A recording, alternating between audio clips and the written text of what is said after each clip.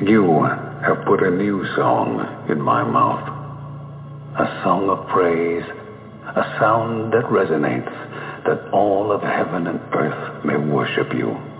We tread the hills to meet with you, to see your majesty in all that surrounds us. For it speaks and displays the eternal God of ages, creator, author, victor. In love, you established an everlasting covenant with your people, and it's your love that captivates us. As children of the King, we rush in as waves unrestrained, overcome, overwhelmed, that the King, crowned in glory and splendor, would reach down to place a crown upon our heads. So we raise our banner, the banner we boldly stand under, the banner of Jesus Christ. From dusk to dawn, from age to age, your praise resounds in all the earth. Deliverer, Redeemer, ruler of an everlasting kingdom that cannot be shaken. We trust in the name of Christ Jesus, the only King, forever.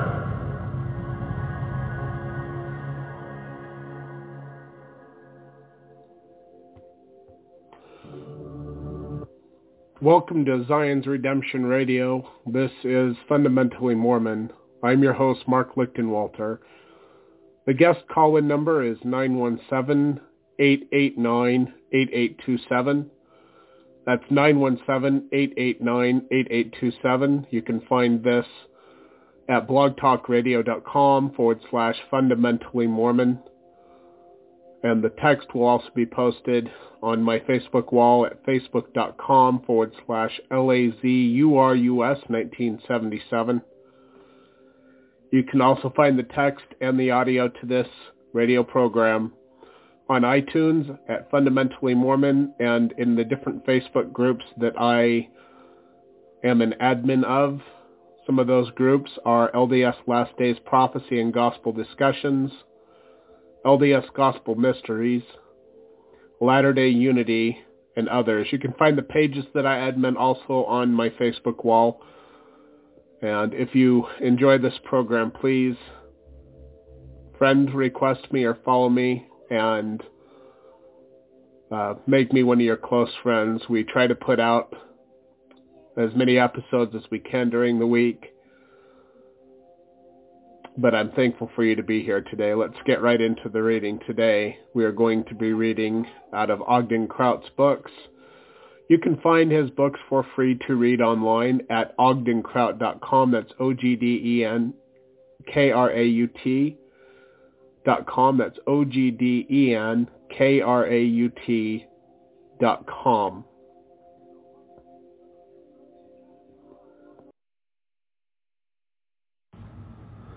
Welcome to Fundamentally Mormon.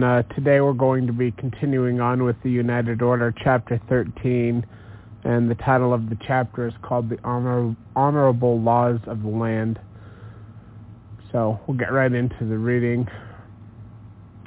We believe in being subject to kings, presidents, rulers, and magistrates, in obeying, honoring, and sustaining the law. 12th Article of Faith.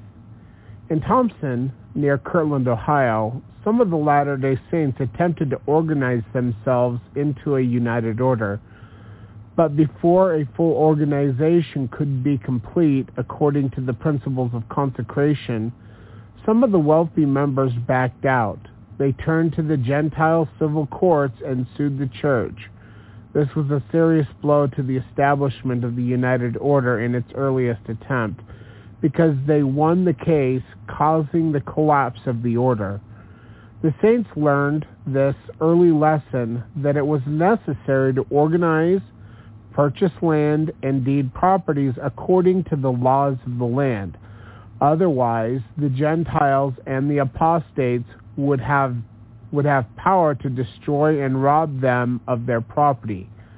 This rule of obeying the law of the land in temple affairs was also confirmed by the Lord, who said, quote, "Organize yourselves according to the laws of men, that your enemies may not have power over you. Doctrine and Covenants, section 44, verse 4 and 5.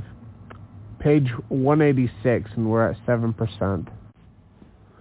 Quote, "And again, let no man break the laws of the land, for he that keepeth the laws of God hath no need to break the laws of the land." Doctrine and Covenants, section 58, verse 21. It was evident that the saints could, according to the laws of the land, acquire the land they needed, gain titles and deeds, and organize themselves into a united order. Furthermore, by doing so, they would be under the protection of those laws from the enemies or apostates who might create trouble for them. The Lord made it clear that he had been instrumental in the establishment of the U.S. Constitution for this very purpose. See Doctrine and Covenants, section 98, verses 5 and 6. One of the main problems the saints had was the constant changing of laws by those in public office who violated their oath of office. Many of these politicians made rules, regulations, and even laws which were against the Constitution. The prophet Joseph Smith was aware of this fickle nature of man both in and out of public office and said, quote, "Laws and opinions, like the vanes on steeples, change with the wind. One Congress passes a law, another repeals it. And one statesman says that the Constitution means this, and another that. And who does not know that they may be all wrong? That all may be wrong." And quote, Powers and Policies of the Government, page 25 and 26. Devising a practical, equitable, and trouble-free united order system according to the laws of the land was a most exhaustive labor. Many systems and policies were tried. It seemed that lawyers and apostates were the major problems for those early saints. And we're on page 187 at 15%.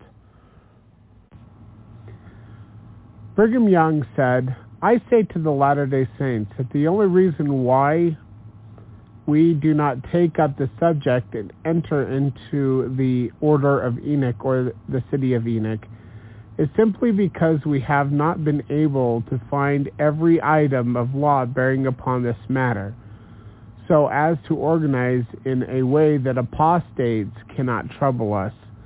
This is the only reason. This is a matter that I am paying particular attention to with some of my brethren. As soon as we can accomplish this and get an instrument that lawyers cannot pick to pieces and destroy, we expect to get up this institution and enter most firmly into it." Journal of Discourses, volume 16, page 122.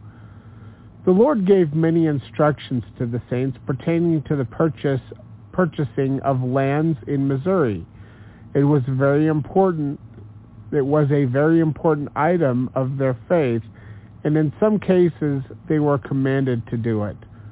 Orson Pratt commented, quote, "Unless the churches should be negligent and slothful upon this subject, the Lord told them that it was His will that the disciples should purchase the whole region of country as soon as time would permit. Behold, here, saith the Lord, is wisdom. Let them do this, lest they receive none inheritance, save it be by the shedding of blood."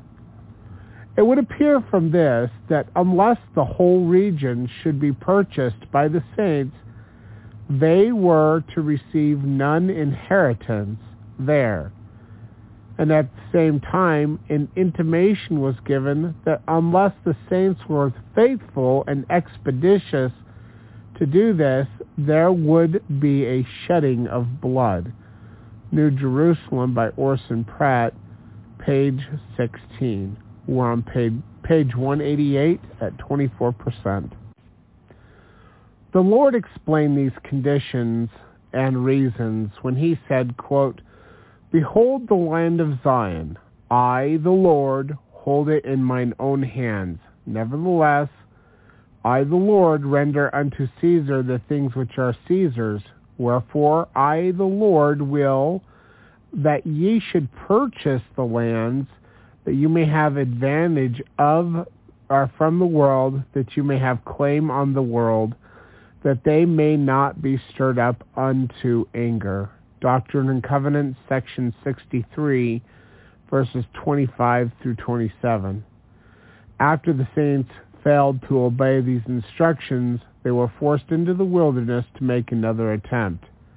Thousands of deeds were made to the church, but they were delayed for a time in order to obtain the form of a deed which should be legal according to the laws of the territory. In 1854, these deeds were conveyed to Brigham Young, trustee and trust, and not to the bishop of the church, which was departing from the letter of the Revelations from the practice in Jackson County, Missouri, 20 years earlier. Building the City of God by Arrington, Fox, and May, page 69. So they weren't supposed to be given to the president of the church. That's what he's talking about. It's supposed to be given over to the bishop of the church. So, in case you didn't know, the president of the church, there's a bishop over the whole church. So you've got your ward bishops, and then you have the bishop over the whole church. When I was converted in 1996, Theodore Burton was the bishop of the church. And interesting note, my first companion in my mission was actually his great-nephew, Mayan Burton, who was a very, very hard-working man from Rexburg, Idaho, and I will never forget him. He was a good missionary. Anyway, the deeds were never transferred, for it seemed they wanted to make them binding within the limits of the law. The hostility of the federal territorial courts to any aspect of Mormon life departing from greater American norms loomed as a constant threat, making incorporation advisable as a protection against suits by apostates. You can also find that on page 203 of the last book I quoted. We're on page 189 at 31%. Brigham Young made a very clear statement regarding these laws of the land and the reason that Mormons were trying to comply with them. Quote, "We have to bow to the whims and the caprice of the ignorant and to the prejudice of the willful ignorant, sectarianism. We are under the necessity of getting up our Constitution or the articles of our associations so that they will agree with existing statutes and be legal, that we can carry on business as we wish without being infringed upon or molested by anyone." End quote. Journal of Discourses, volume 17, page 157. However, it was only a few years later that troubles again came for the Mormon people regarding their property.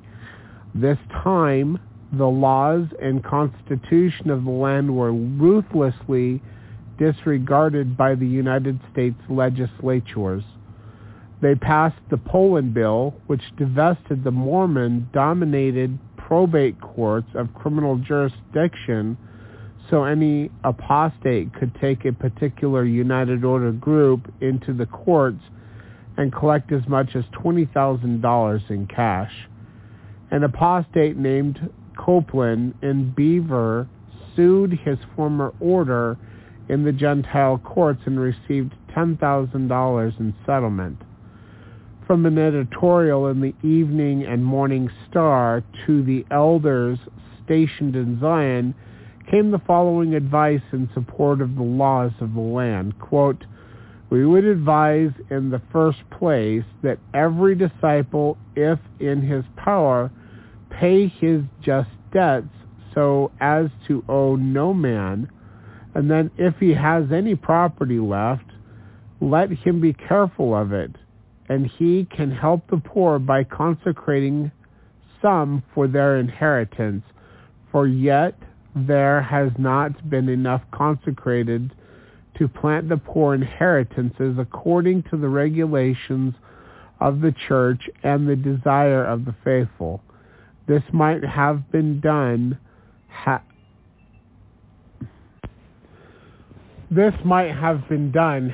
such as had property been prudent. It seems as though a notion was prevalent in Babylon that the Church of Christ was a common stock concerned. This ought not so to be, for it was not the case. When a disciple comes to Zion for an inheritance, it is his duty, if he has anything to consecrate to the Lord, for the benefit of the poor and the needy, or to purchase lands, to consecrate it according to the law of the Lord, and also according to the law of the land. And the Lord has said that in keeping his law, we have no need to break the laws of the land. And we have abundant reason to be thankful that we are permitted to establish ourselves under the protection of the government that knows no exceptions to sex or society, but gives its citizens a privilege of worshiping God according to their own desires. End quote. United Order Among the Mormons by Geddes, page 63. And then was added, quote, but to suppose that we can come up here and take possession of this land by the shedding of blood would be setting at naught the laws of the glorious gospel and also the word of our great Redeemer, and to suppose that we can take possession of this country without making regular purchases of the same according to the laws of our nation would be reproaching this great republic in which the most of us were born, under those whose auspices we all have protection. End quote from the same book, page 64. We're at 91%. We're at page 191 at 47%. Continuing, Christian laws and Gentile laws have always had conflicts, but the United Order was a principle that would suffer as much from within as it would from without. The laws of the land were serving a double purpose. Quote, the decision to organize the branches of the United Order under the territorial law and corporation provoked regret, if not dissatisfaction, among those who longed for the system, commented by unselfishness and brotherly love. A legally corporate order controlled by stock voting, seemingly similar to the co-ops, stood in stark contrast to their expected family type. The order, with all working for all and no account kept in terms of money or wages. The presidency answered that although all communities would eventually take that form, people were not yet ready to be for a perfect system. Consequently, accepting the legally incorporated form meant a move towards the goal. In rare cases where the members were willing and eager to adopt the family pattern, it was advised that that account should be kept by a credit and debit system of the contributions in goods and labor of the consumption of each individual. Thus, misunderstandings over supposed inequality and discrimination would be avoided. End quote. Building the City of God by Arrington, Fox and May, page 151. Page 192 at 56%. The more we study these statements about honoring the laws of the land, the more we learn that they apply to titles, land purchases, deeds, conveyances, abstracts, etc., but do not apply to the doctrines or religious principles.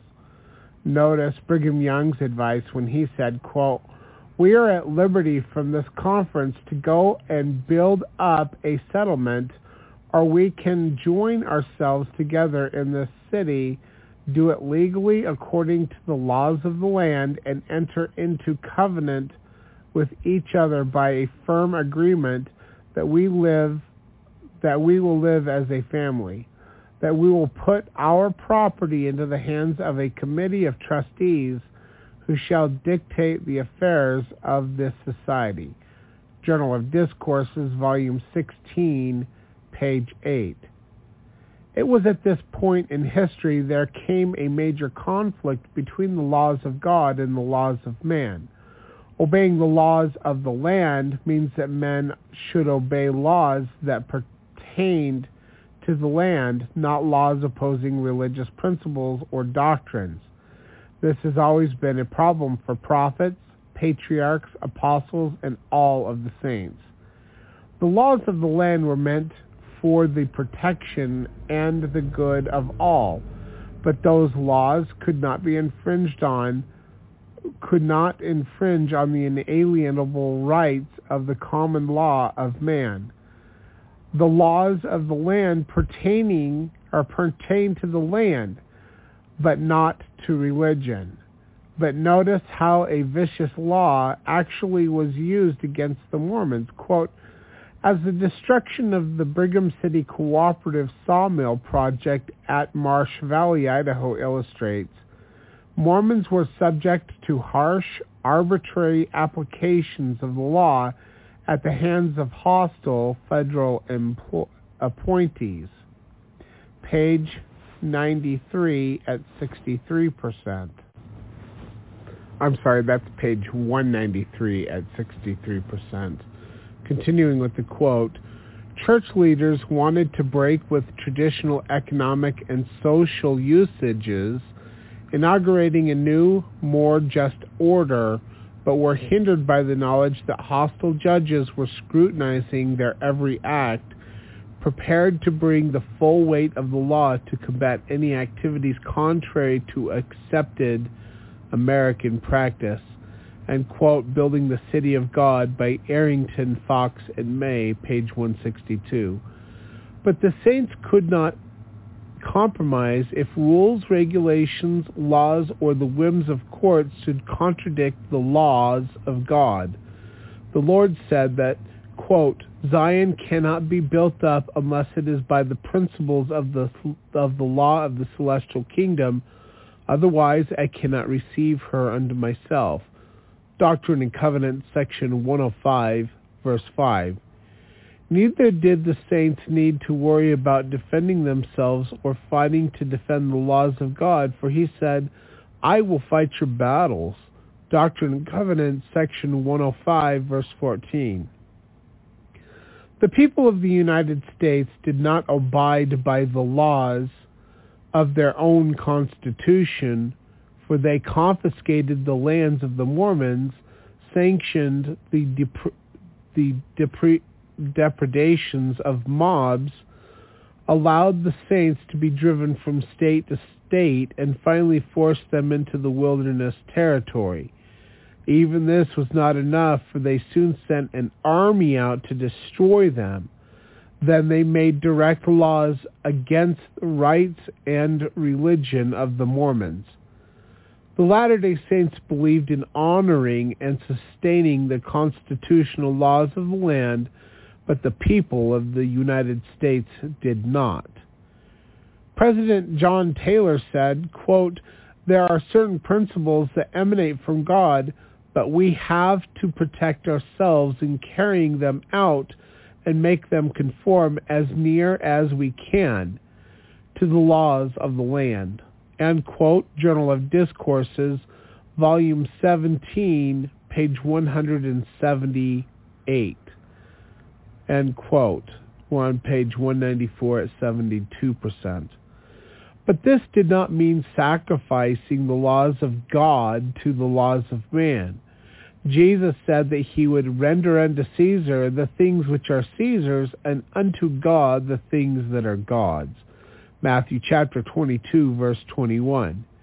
It was again repeated in our dispensation. See Doctrine and Covenants, section 63, verse 26. This indicates a definite distinction between church and state, or property and religion, or the temporal and the spiritual. Only dictators assume the right to make the laws of the land that dictate man's religion. Religious freedom is supposed to be protected by the Constitution and by those men who take an oath to defend it. God does not expect man to give up his religion to the unrighteous demands of political tyrants. Governments cry for a separation of church and state, but it also applies that there must be a separation of state from church. Almost every government that ever existed has trampled on the rights of the religious freedoms. In the United States, both state and federal governments have made some of the most violent abuses against religious freedom. The separation of church and state must apply both ways. And let me just say something. It doesn't ever talk about the separation of church and state in the Constitution. Thomas Jefferson wrote something about that in a letter which had nothing to do with any laws or the Constitution or the Bill of Rights. So whenever the left wants to say that there has to be a separation of church and state, well, I guess they're kind of talking about some things that could be spoken into the Constitution, but the actual writing of that by Thomas Jefferson was in a letter to a bishop, or not a bishop, but I think it was a Baptist pastor. I might be wrong about that, but I'm pretty sure I'm not. Anyway, there is some things in the Bill of Rights that the government's supposed to stay out of people's religious life. You can read that into the bill. I think it's the First Amendment of the Bill of Rights. Anyway, maybe I'll just stay off that topic, but I do know that the whole separation of church and state, the words there were from a letter that Thomas Jefferson wrote to a Protestant minister, and I believe he was Baptist, that the person that was receiving the letter.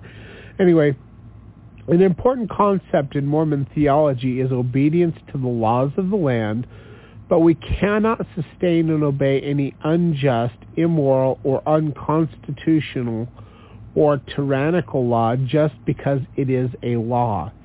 Neither should men submit to any form of unholy law opposing the law of God. We believe in honoring and sustaining the law if it is honorable and worthy of sustaining. We also claim and demand the privilege of worshiping Almighty God according to the dictates of our own conscience. End quote. And that's talked about in the 11th article of faith. But not sustaining, actually that's not end quote, it's just a bracket. That's the 11th article of faith that he's talking about. Anyway, continuing on with the quote. But not submitting to the law that demands us to act against our conscience. Laws are often created by biased and unwise men, and it is not proper to meekly submit to statutes, rules, regulations, and regulations that are unconstitutional just because it has become passed by some agency of the government. We're on page 195 at 83%. Submission to unjust law is voluntary servitude. Men may defend their inalienable or unalienable rights and make appeals to civil authority for any infraction of civil or religious liberties. See Doctrine and Covenants, section 134.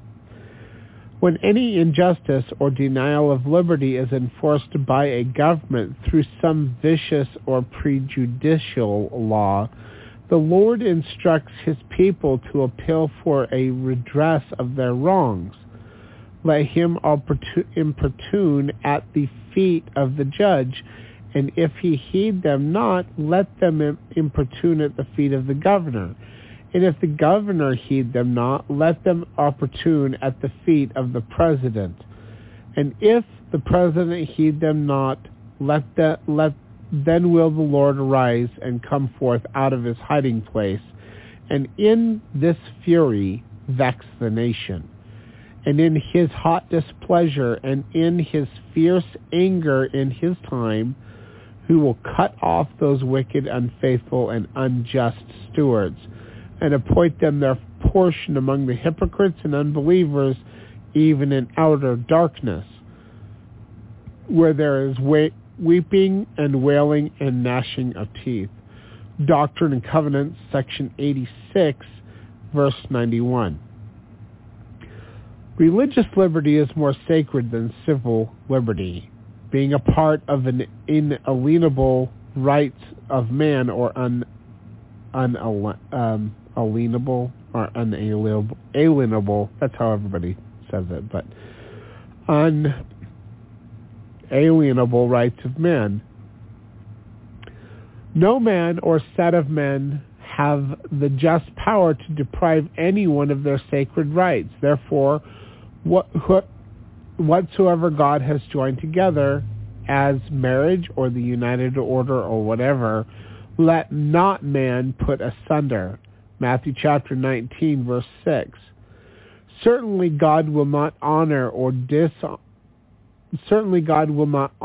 dishonorable law, nor does he expect any good man to obey an evil law.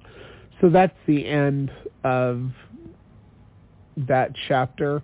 When we come back on, we'll be at page 196, and we'll be in chapter 14, which is our contemporary or contemptible society. So let me just say, I did a radio show this morning from 6 to 8, and since I'm pre-recording this the day before, and I pre-recorded this morning's show back on Thursday, I think it was, last week, the chat lines and the phone lines and all of that will be open, and I'll try to keep an eye on that, and if we do have any callers that early in the morning, I will take them on. So this is a pretty short recording. It's only right now at almost 30 minutes. So tomorrow when I do the program from 6 to 7, I think it will be, I'll have the phone lines open, and so as you're hearing this, the phone lines will be open. You can also listen to this on iTunes in the podcasts by going and looking for Fundamentally Mormon there. And for the most part, people will listen to this after the fact, but if we do have, by chance, anybody who does call in, I'm going to start this program tomorrow on the 28th of September at 6 a.m. So we will be, at this point, we'll be around 6:45 in the morning, where I open up the radio show program for guest call-ins, any questions, comments. And I know that's early, but I'm just trying to help my wife not have to do these things. So I usually turn on their lights around 5 in the morning, because I usually try to get off work. I work from 5 p.m. to 5 a.m., but I try to be done with all my loads by 4 and then leave the yard by 4:30. So I turn the lights on at 5 to help everybody start to wake up, and I open all their doors. And then at 5:30, I turn their lights on in their bedrooms so that they wake up, because my wife actually has to leave by 6:45. So right about now is the time that she would be leaving. But she can also call into the radio show as she's driving with our younger kids to where they go to elementary school and to the babysitter. So she'll be listening, and she can comment if she wants. But she'll probably be pretty busy at this time in the morning. Anyway, so like I said, I'm recording this on the 27th of September, 2021. So phone lines are open, chat rooms open at blogtalkradio.com/fundamentally Mormon, and we'll give you a little bit of a preview of the next chapter starting on page 196. Now, before I begin, you can read this book for free online at ogdenkraut.com. You don't have to wait for me to post things. Now, people enjoy it when I post things, and they actually read it rather than listen to it, but some of you do listen, so I'll continue to create these recordings of me reading. But just so you know, you can go to ogdenkraut.com and then click on Read Ogden's Books and scroll down to United Order. And if you do that, we're starting on page 196 for the preview, and that's chapter 14. So, our contemporary or contemptible society. But I know that there is no man on this earth who can call around him property, but he is a merchant, tradesman, or farmer, with his mind continually occupied with, how shall I get this or that? How rich can I get, or how much can I get out of this brother from that brother? In dickler and work, and take advantage here and there, so no such man ever can magnify the priesthood, nor enter into the celestial kingdom. Brigham Young, Journal of Discourses, volume... Sorry, I had an alarm going off, and I couldn't figure out how to turn it off, because I turned it off on the tablet, but it was still ringing, so I had to figure that out. Sorry. Okay, so, and take advantage here and there. No such man ever came or can magnify the priesthood nor enter the celestial kingdom. Brigham Young, Journal of Discourses, volume 11, page 297. And that attitude that people have comes from a Gentile, corrupt heart. It does not come from the a true saint of God. Now, the whole world is full of Gentiles, and the church is completely packed full of Gentiles, and you'll see that kind of attitude among the saints. I've seen it so many times among the people that I am around. I observe a lot, but I don't say a lot concerning different things. Anyway, continuing on, the Savior made a parallel between our generation and that of Noah, not because of heavy rainfall or large ships, but because of the necessity for the whole world to be cleansed. The time is long past for the Latter-day Saints to decide which course they wish to pursue, following the worldly and their inevitable collapse and destruction, or seeking to obey the laws and principles of heaven, which God has already given them. Brigham Young described our conditions to Messiah Hancock, who said, quote, he, speaking of Young, Brigham Young, conversed freely on the situation of the saints in the mountains, and said that he dreaded the time when the saints would become popular with the world, for he had seen it in sorrow, in a dream, or in dreams, this people clothed in the fashions of Babylon and drinking in the spirit of Babylon, until one could hardly tell a saint from a blackleg. And that comes from Life of Mosiah Hancock, page 73 and 74. And that also concludes the preview for today. And that last quote actually goes right in with Isaiah chapter 28, where it talks about the one mighty and strong coming forth among the drunkards of Ephraim. And I asked God what it meant that they were drunk. And what he told me directly, personal revelation, but I'll share it with you, is that the reason that they are drunk is because they're drunk on the spirit of Babylon the Great. And the one mighty and strong is talked about as going among the drunkards of Ephraim and teaching they who are weaned from the milk and drawn from the breast. And basically all that means is people who are ready for something more than the milk of the gospel. That's who the one mighty and strong would go among. Now, there's an interesting part of Isaiah chapter 28 that gives you something to look out for as far as the time of the coming of the one mighty and strong among the drunkards of Ephraim.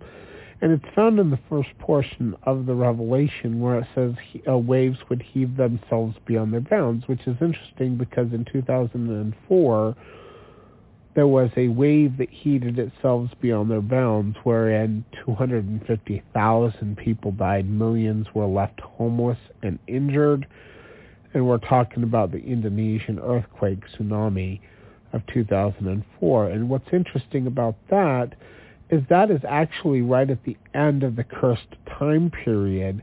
Now, what am I talking about?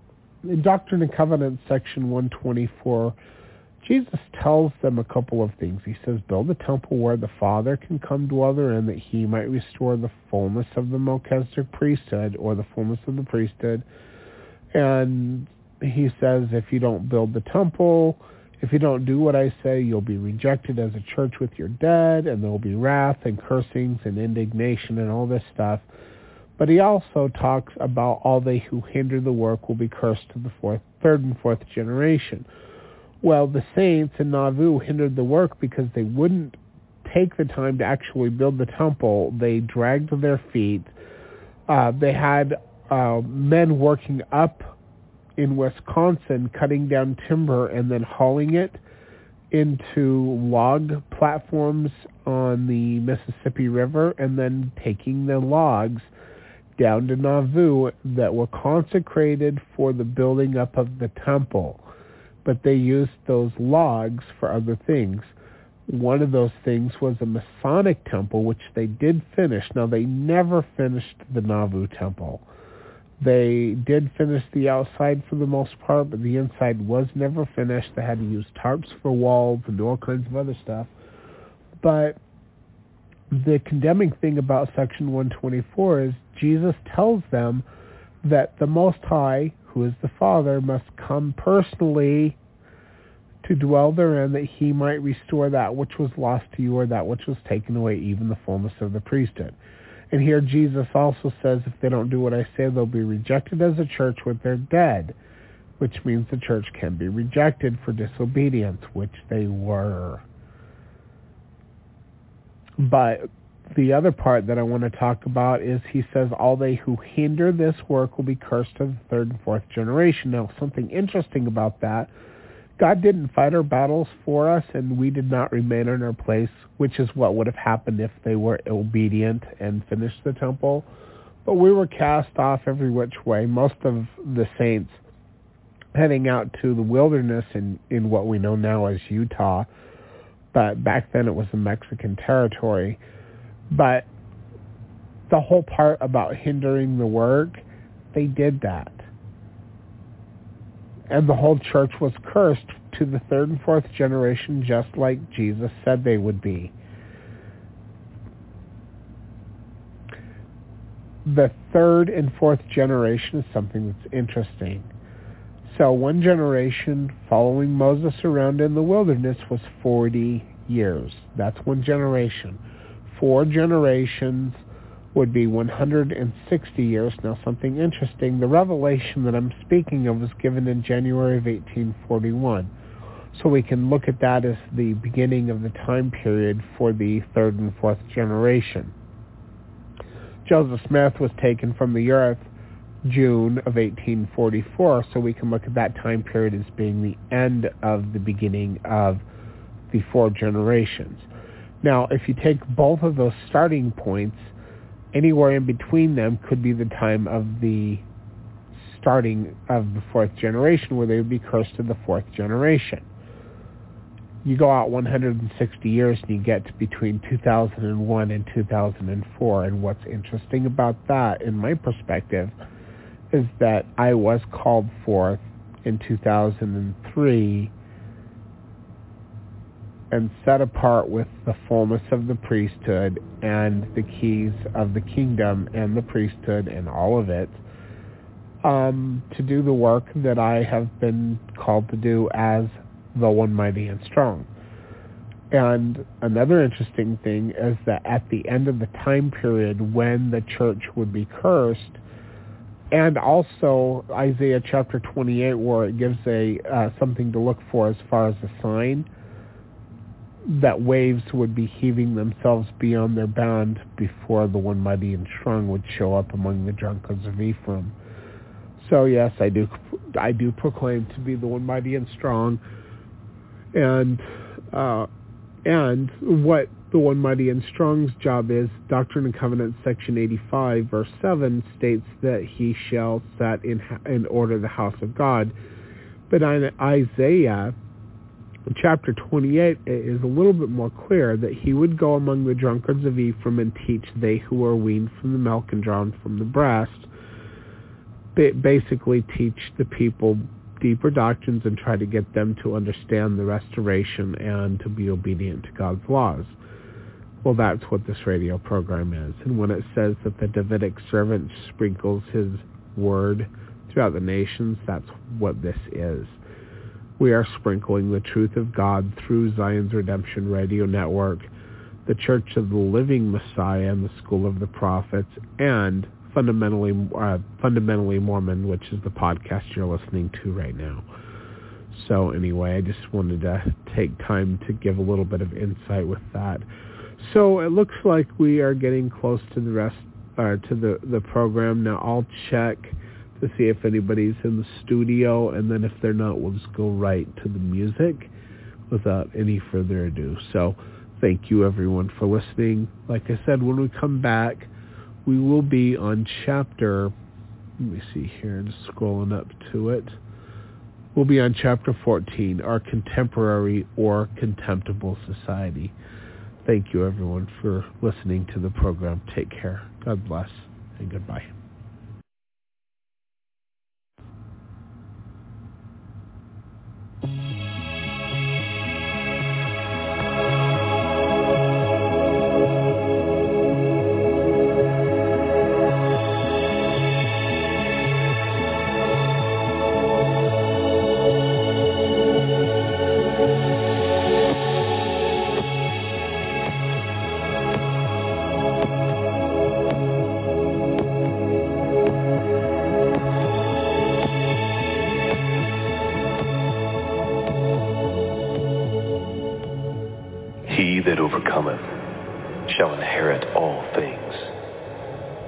His God, and he shall be my son. But the fearful and unbelieving and the abominable and murderers and whoremongers and sorcerers and idolaters and all liars shall have their part in the lake which burneth with fire and brimstone, which is the second death.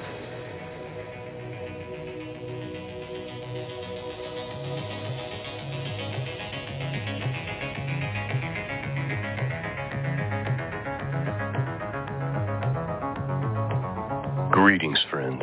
Welcome back to the broadcast. I'm Sean, your host. Website can be found at scriptureandprophecy.com. Well, this morning, I'm not really sure where I'm actually going with our message for this morning, but there's been some things for the last day, 24 hours or so, that I just thoughts that have just been coming into my mind and into my heart, and things that I want to talk about. And so I've got several windows pulled up on my computer, and we're just going to work through some scriptures today, most of which is actually going to come out of the book of Revelation. I do know what I think the general theme of today's conversation is going to be, and that is that you reap what you sow. You reap what you sow. God is a God of balances. He is a God of justice, a God of measurement. You reap what you sow. Let me start with Ecclesiastes, because I want to start with this theme that I've been kind of going on for the last 2 years, really since the chaos that we are currently dealing with started. And we've seen the nefariousness of it, the wickedness of it, the evilness of it. And I've talked about how, hey, these people that have done this to humanity, that have done this to the world, what they've got coming is going to be terrible. And in fact, the ditches that they've dug to put us in, they themselves are going into them. Here's what it says in Ecclesiastes, one of the books of wisdom that we've covered in the past. It says this, verse 8, chapter 10, "He that diggeth a pit shall fall into it, and whosoever breaketh a hedge, a serpent shall bite him." It's this idea that you're going to get what's coming to you, and when you do these evil things, like you premeditate these evil plans, especially when you're premeditating evil plans for God's people, you've got it coming to you. And so my goal this morning is to give you some encouragement, and also to challenge you in some areas. There's some things I might say today that are going to offend some people, but that's nothing new. God is a God of balances. And you reap which you sow. Galatians chapter 6, verse 7 and 8. By the way, here's a great memory verse. If you've thought about, hey, I want to start memorizing Scripture, here's a great one to start with because it's easy. Galatians 6, 7, 8. Galatians 6, 7, 8, which says, "Be not deceived. God is not mocked. For whatsoever a man soweth, that shall he also reap. For he that soweth in his flesh shall of the flesh reap corruption. But he that soweth to the Spirit shall reap the Spirit, shall of the Spirit reap life everlasting." Galatians 6, 7, "Be not deceived. God is not mocked." God is not mocked. These people who have done what they have done, who've conjured up all this stuff, who perpetuate lies through the television, who poison and murder, this ditch that they've dug, they're going into it. They're going into it. Again, God is a God of balances, and he's a God of scales and precision. We're going to read Revelation 18 about Mystery Babylon, because I'm going to continue to make this point, but I want to start with, remember in the book of Daniel, when judgment came to Babylon, and the famous story of the hand writing on the wall, right? In Daniel chapter 5, verses 25 through 27, it says, "And this is the writing that was written. Mene, tekel, upharsin." This is the interpretation of the thing. Mene, God hath numbered thy kingdom and finished it. Tekel, thou art weighed in the balances and are found wanting. I don't have the scripture in front of me, but when God's talking about how he's going to send the Israelites into Canaan and to rid the land of the Canaanites, he says, I'm paraphrasing, I've been waiting for the fullness of their sin to come in. Right? God has a measurement. Think of it like a cup. When the cup is full, he takes that full of sin, full of iniquity, full of evil. He takes that cup that the people have been filling up and storing up, and then he dumps it right back on top of them. All the things that they had stored up, all the evil that they had done comes crashing back on them fourfold, tenfold. The perfect example and the most relevant example to the time that we're living in is dealing with Mystery Babylon. So when we go to Revelation 18, let's just start reading it. It says, "And after these things, I saw another angel come down from heaven, having great power, and the earth was lightened with his glory. And he cried mightily with a strong voice, saying, Babylon the Great is fallen, and has become the habitation of devils, the hold of every foul spirit, and a cage of every unclean and hateful bird. For all the nations have drunk the wine of the wrath of her fornication, and the kings of the earth have committed fornication with her, and the merchants of the earth are waxed rich through her abundance and of her delicacies." And I heard another voice from heaven saying, "Come out of her, my people, that ye be not partakers of her sins, that ye receive not of her plagues. For her sins have reached unto heaven." Here's the part I'm getting at. We're talking about how God measures it, how when it's full, when the iniquity's full, then the judgment comes. And the judgment is the very thing that they did to others, that they stored up. For her sins have reached to heaven, and God hath remembered her iniquities. Verse 6, reward her even as she rewarded you, and double unto her double according to her works. In the cup which she hath filled, fill to her double. It's a reaping of what you've sown. Mystery Babylon is going to be annihilated with the very evils that they poured out, that Babylon poured out on the world. Verse 7, here's more description. How much she hath glorified herself and lived deliciously. So much torment and sorrow give her. For she saith in her heart, I sit as a queen, I am no widow, and I shall see no sorrow. Therefore shall her plagues come in one day, and mourning and famine, and she shall be utterly burned with fire. For strong is the Lord God who judges her. That judgment's coming in one day. Just one day, boom. She's going to be burned with fire. And all the ways that she lived lavishly, right? Deliciously, lasciviously. The way that she just had all the abundance and wealth and riches at the expense of other nations around the world, at the expense of other peoples around the world, that's all coming back on her. That's all coming back on her. In the same way that she lived in luxury, that is the level of torment that she's going to receive.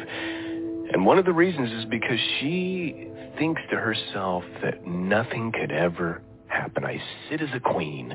I am no widow, and I shall see no sorrow. This is why over the years I have speculated that Mystery Babylon could be the United States of America. The United States of America could be the new Rome of the end times. And there's so many, we're not going to dig into it today, but there's just so many ways that works. But there's other reasons to believe it's not. There's reasons to believe that it's literally the great city, which would be Jerusalem. Some think it's a revived Roman Empire. I think if we're going to go that route, America is the revived Roman Empire. Nevertheless, here's what we know. This place sits as a queen and thinks nothing can ever happen to me. The nations of the world get rich, and the merchants of the earth get rich from the abundance and her lavish living.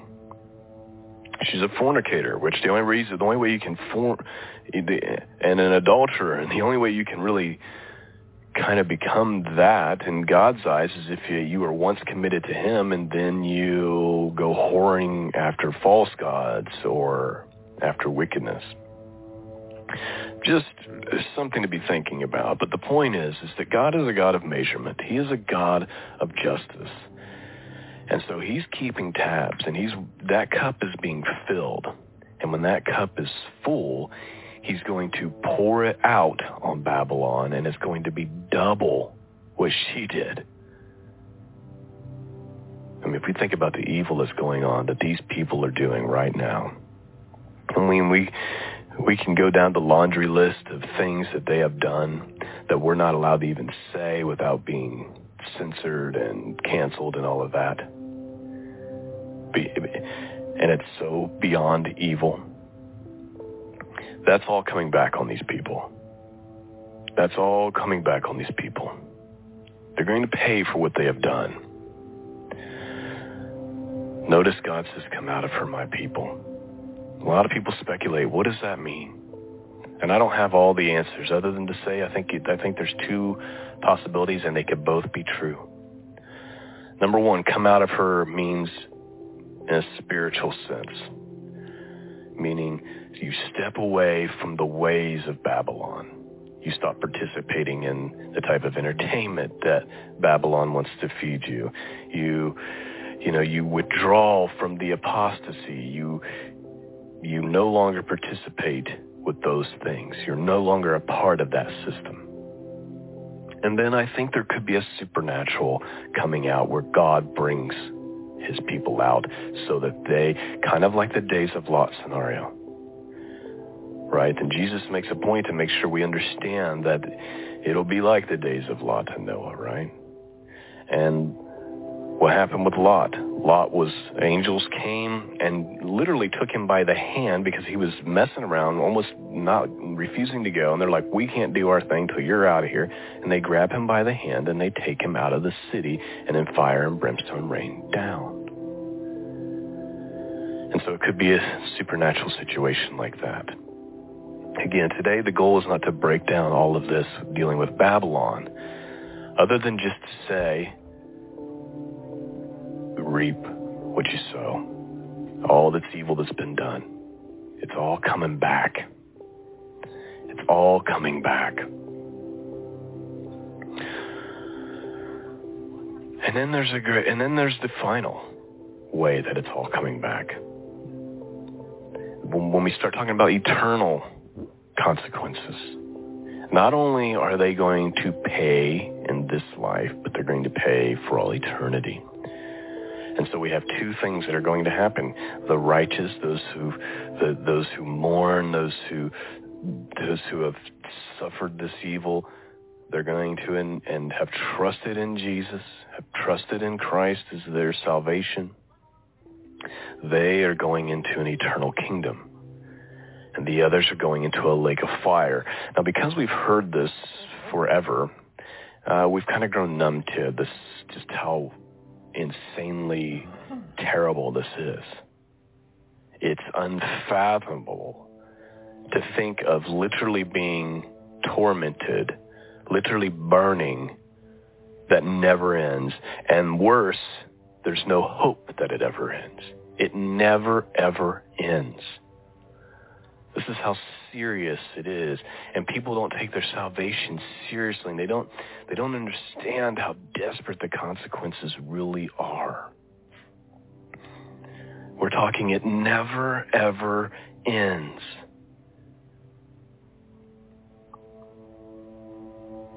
Let's read Revelation chapter 20, verse 10 through 15. Here's what's coming to the devil and to the false prophet and all these evil who have rejected Christ and have tormented the world. Starting with verse 10, and the devil that deceived them was cast into the lake of fire and brimstone, where the beast and the false prophet are, and shall be tormented day and night forever and ever. And I saw a great white throne, and him that sat on it, from whose face the earth and heaven fled away. And there was found no place for them. And I saw the dead, small and great, stand before God, and the books were opened. And another book was opened, which is the book of life, and the dead were judged out of those things which were written in the books according to their works. And the sea gave up the dead which were in it, and death and hell delivered up the dead which were in them. And they were judged every man according to their works. Now, real quick, this is like the final moments, right? Everybody's, boom, resurrected, brought before God. Even the people who are currently in what we would call Hades right now, where they're being tormented, awaiting their final judgment. It's kind of like you commit a crime, you go to jail, and you await your date for a trial, right? Except in this instance, they already know.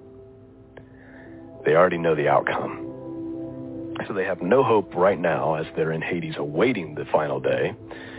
Then they're brought out, okay? And we just read that, and every man is judged according to his works.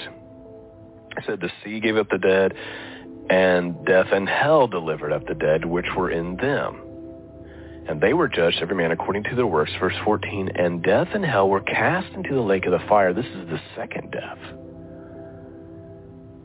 And whosoever was not found written in the book of life was cast into the lake of fire. If your name's not in the book of life, that's where the future is. Let's move on to Revelation 21, the next chapter here, verses 1 through 8. This is the good news, but it's got some, it's good news for us, but there's some severe warnings as well. And I saw a new heaven and a new earth. For the first heaven and the first earth were passed away, and there was no more sea. And I, John, saw the holy city, New Jerusalem, coming down from God out of heaven, prepared as a bride adorned for her husband.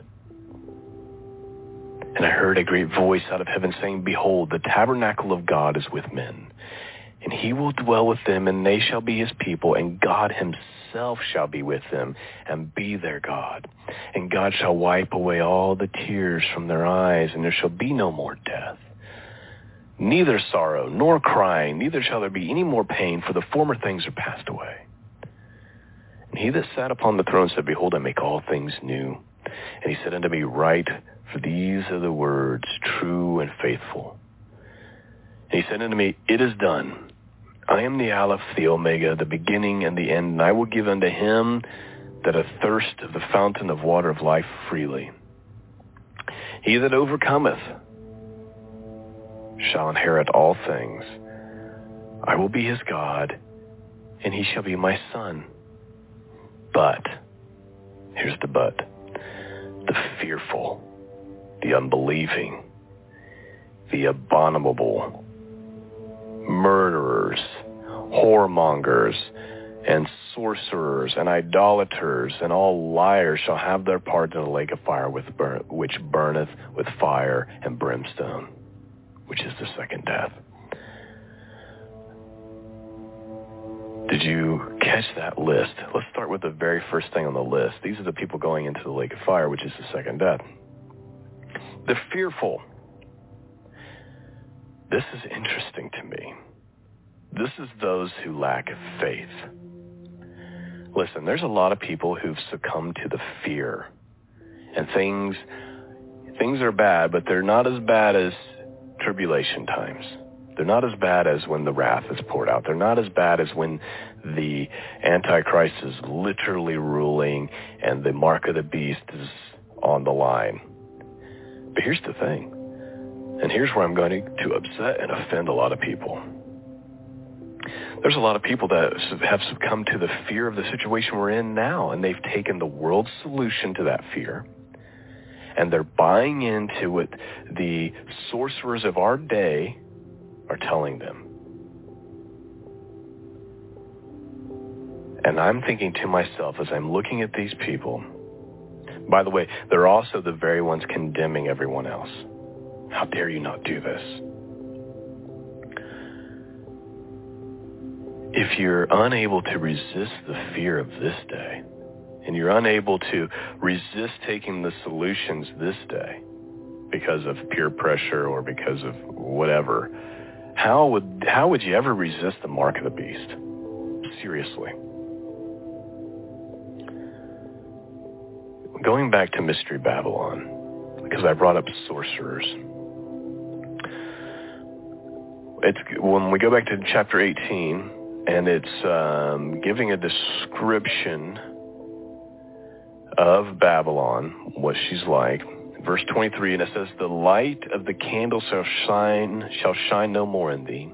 The voice of the bridegroom and the bride shall be heard no more at all in thee. For thy merchants were the great men of the earth. For by thy sorceries were all the nations deceived. So all the nations are deceived by Babylon through thy sorceries. And as I've covered before, the word sorceries there is the Greek word pharmakia. That's where we get our word pharmaceutical.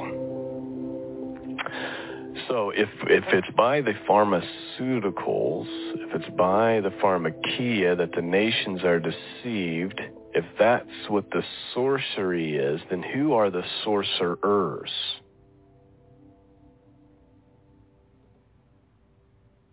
I'll let you think on that for a little while. Those sorcerers who are using sorcery to deceive the nations are going into the lake of fire. I mean, am I out of line here by making that connection? If the nations are deceived by sorceries, and that's the sin of Babylon, and it says here that the sorcerers are going into the lake of fire, which is the second death. Now listen, let me just make it clear what I'm not saying. I'm not saying if you've ever been afraid and made a mistake or made a decision out of fear and lack of faith that you're not saved. If you've trusted in Jesus, even if you are part of the problem, but you have trusted in Christ and you're saved. All those who believe upon his name, believe that he died for our sins, and then 3 days later God rose him from the dead, shall be saved. I'm talking about those godless people who are doing and bringing this evil upon the world. The sorcerers, the murderers, the whoremongers, the unbelieving. Notice it says the fearful and unbelieving. That's the same thing. You're fearful because you lack faith. Unbelieving. Those who reject God. In fact, I don't have it pulled up, but when we read through the book of Revelation, it's very clear that the world knows who's doing this. They're gnawing on their tongues because of the pain that they're dealing with, and it says they refuse to repent. They know. Listen, according to the book of Revelation, if we take it in a literal sense, there's angels that fly through the sky warning, preaching the gospel, giving warnings. You have the 144,000. The message is being clearly put out there. Everyone knows who's pouring out this judgment, and yet they mock God. They refuse to repent. I don't really believe in atheists.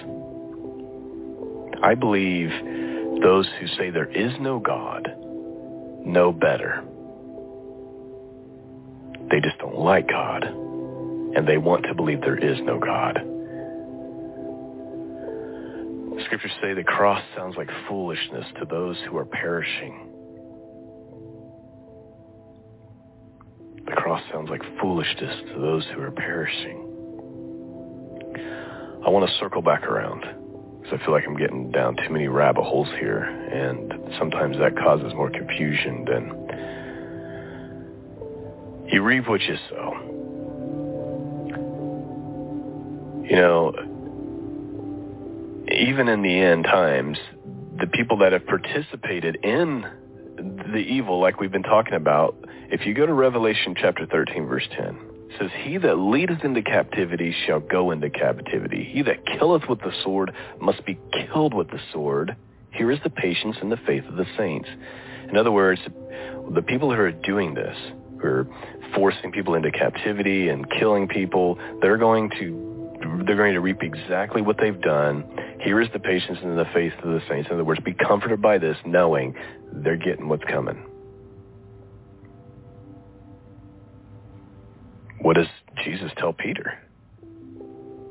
Right? Peter draws a sword to try to defend Jesus, and he says, and then Jesus said to him, in Matthew chapter 26, verse 52, put up again thy sword into thy place, for all they that take the sword shall perish with the sword. If you live by it, you die by it. You reap what you sow. If that's where your trust is, it's going to backfire.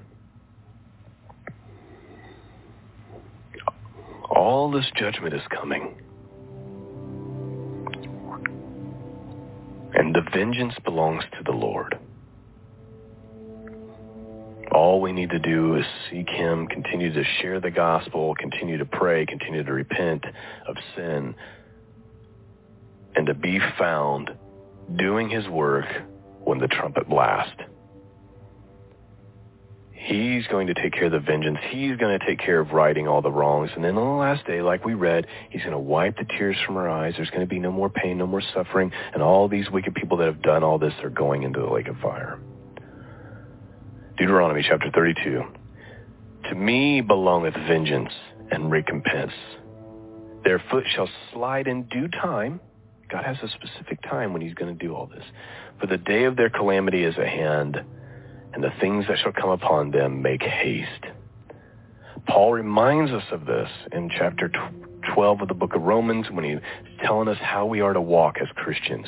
He says, recompense no man evil for evil. In other words, you don't take vengeance. You don't pay them back. Provide things honest in the sight of all men. If it be possible, as much as it lieth with you, live peaceably with all men. In other words, as much as it relies on you, you do everything you can to be at peace. Verse 19, dearly beloved, avenge not yourselves, but rather give place unto wrath. For it is written, vengeance is mine, I will repay, saith the Lord. You reap what you sow. They're going to fall into their own pit. Be not discouraged. There's coming a day when we're going to see a new Jerusalem coming down from heaven, and God is going to live amongst us and be our God and wipe away our tears. There'll be no more death, no more crying, no more pain. He's going to make all things new. And those of us who overcome shall inherit all things, and he will be our God, and we will be his sons. And here's also the good news, is even in the midst of all this, when God's pouring out judgment and he knows how to preserve his people. Let's finish by going to 2 Peter. 2 Peter chapter 2. Let's just read 9 verses and then we'll wrap it up for the day. But there were false prophets also among the people, even as there shall be false teachers among you, who privily shall bring in damnable heresies, even denying the Lord that bought them, and bring upon themselves swift destruction. And many shall follow their pernicious ways, by reason of whom the way of truth shall be evil spoken of. And through covetousness shall they with feigned words make merchandise of you, whose judgment now of a long time lingereth not, and their damnation slumbereth not. For if God spared not the angels that sinned, but cast them down to hell, and delivered them into the chains of darkness to be reserved unto judgment, and spared not the old world, but saved Noah, the 8th person, a preacher of righteousness, bringing in the flood upon the world the ungodly, and turning the cities of Sodom and Gomorrah into ashes, condemned them with an overthrow, making them an example unto those that after should live ungodly, and delivered just Lot, vexed with the filthy conversation of the wicked. For that righteous man dwelling among them, and seeing and hearing vexed his righteous soul from day to day with their unlawful deeds. Verse 9. The Lord knoweth how to deliver the godly out of temptations, and reserve the unjust unto the day of judgment to be punished. He knows what he's doing. He knows how to do it. He knows how to preserve you while still reserving the unjust for judgment. You do not need to be afraid. Does it mean we're going to be comfortable? No. Does it mean we're going to be happy to see the world falling in pieces around us as it is right now? No, of course not. It's stressful and at times fearful.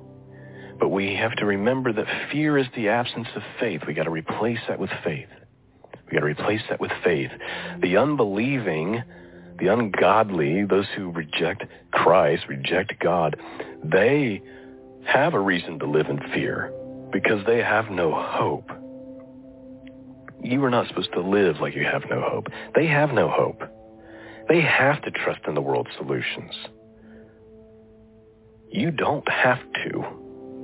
You have God. You don't have to be afraid all the time. They should be afraid.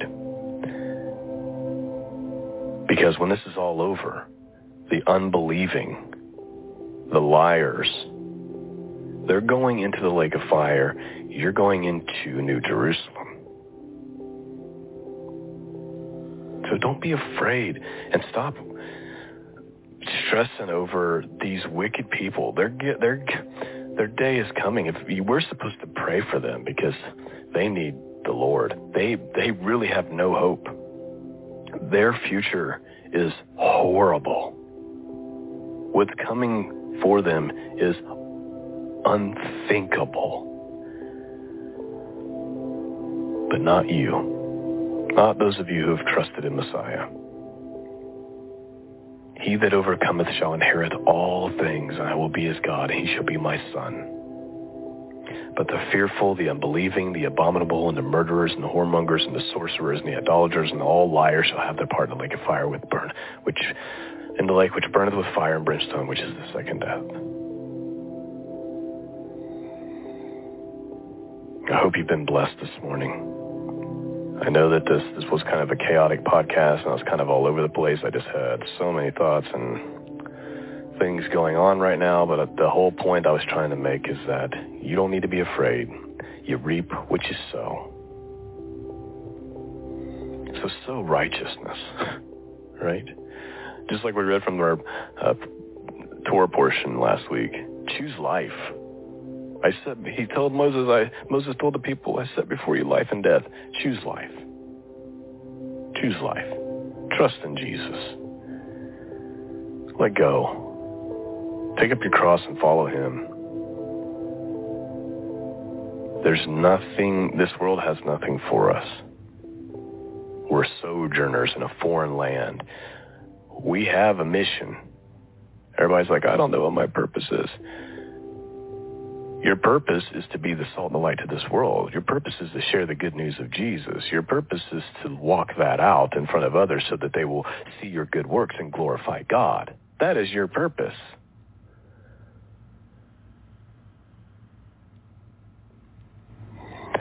I just want to end by saying, I'm very grateful to be able to do this podcast. I'm so grateful and thankful to have this work that the Lord has given me, and you guys have supported it over the years and made it possible, and it's a great blessing to me. It's a great blessing to me to be able to do this and to study the Word and to share ideas, and I definitely don't get it all right. And I get nervous when I do messages like this where I'm kind of off the cuff because I fear that I will say something that it'll come out in a way that I don't mean, and people will take it the wrong way, and I don't want to lead anybody wrong, and it's hard. But I'm grateful to be able to do it. And my hope and my prayer is that one day I'll stand before God and he'll say, well done, good and faithful servant. But it'll be because you guys helped me make it possible. So thank you for praying. Thank you for supporting it. Thank you for sharing it. I hope you've been blessed this morning. I hope I've given you some things to think about, some things to study. My job is not to tell you everything. My job is to stir a hunger within you and to share the good news, which is that Christ was crucified, he died, God rose him from the third day. And if you believe, you will also be resurrected in the last days. And you don't have to be afraid of what's coming, because you are not appointed to wrath. And God knows how to preserve the righteous out of temptation. That's what the scriptures say. And he's a God of justice and a God of balance. And the scales are found a little uneven, right? Things have been weighed in the balances and it's found wanting. We're at a place where I feel like because God is who he is, because he is a righteous and holy God, he's going to have to do something soon, because this is unsustainable. There has to be judgment, or there has to be revival, but God is going to have to do something because of who he is and because of his nature. And so I'm looking and hoping with expectation, waiting on the Lord. All right, I've rambled on enough. Thank you for listening. Peace and grace be with all of you. Until next time, God bless.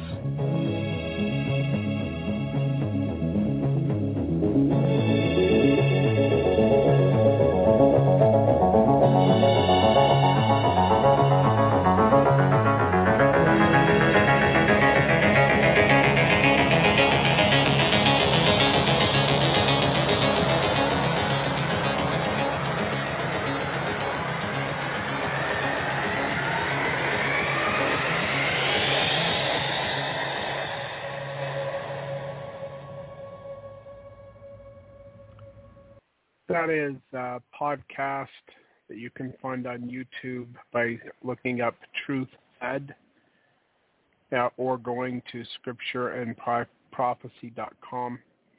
I love that ministry. He's got a ton of resources available for your scripture study. And it's good. He's got a good voice, and he's got a good podcast YouTube channel. So I just wanted to share that with everyone out there. Before I go, in 2016, God gave me a written revelation where he commanded me to leave Spanish Fork, Utah, and move to Emery County, Utah. And he told me to warn the people that they needed to leave populated areas and that the gathering place is Emery County. And I was commanded to remain here. At the time, we didn't have a place that we could just move to, but we found a place in Orangeville, Utah, and we lived there for a couple of years. And then God, by maybe not miraculous means, but not coincidental, I don't know the words, but we are on a 10-acre farm now, and God told me to remain here until the time comes when we should go down to an area northwest of Lake Powell. And he gave me a specific location in Escalante National Monument, I think it's called. And what's interesting about that is I told Kevin Kraut what God told me, and Kevin said that he too had received a word from the Lord commanding him to do the same thing. Now he lives in Santa Quinn, Utah. And then he told me that there was one other individual who also received the same revelation. I don't know who they are. I've never met them. Or maybe I have and I just don't know who it is, because Kevin, he doesn't just name drop or anything like that. But also Eugene Richardson received the same revelation, but not specifically where. But in Isaiah chapter 35, it talks about the remnant in the highways of the top of the mountains and in the desert places, and how they would become a Zion people in the desert and in the wilderness. And God told me that I will know the right time to leave because I will see what is going on. And this place, even this county that's sparsely populated, will become too dangerous to remain. So, with all that being said, I will try to work on another podcast if I wake up early enough today, and I'll get it recorded, and I will try to be back on tomorrow at 6 a.m. Now, that's not guaranteed, but if you are following me on Facebook, or you are following any of my pages or groups, I will post in my groups or pages and on my wall, which is facebook.com/LAZURUS 1977. That's Lazarus 1977, spelled a little different than in the English Bible, but I will post on my wall the text to the reading and the program information for tomorrow morning at 6 a.m., which will be the 29th of September, Wednesday at 6 a.m. Mountain Standard Time. So anyway, hopefully I have something to go by then. If not, then I'll try to get it by Thursday. And I will be back on to read chapter 14 of the United Order. And thank you, everyone, for listening. Take care. God bless. and goodbye.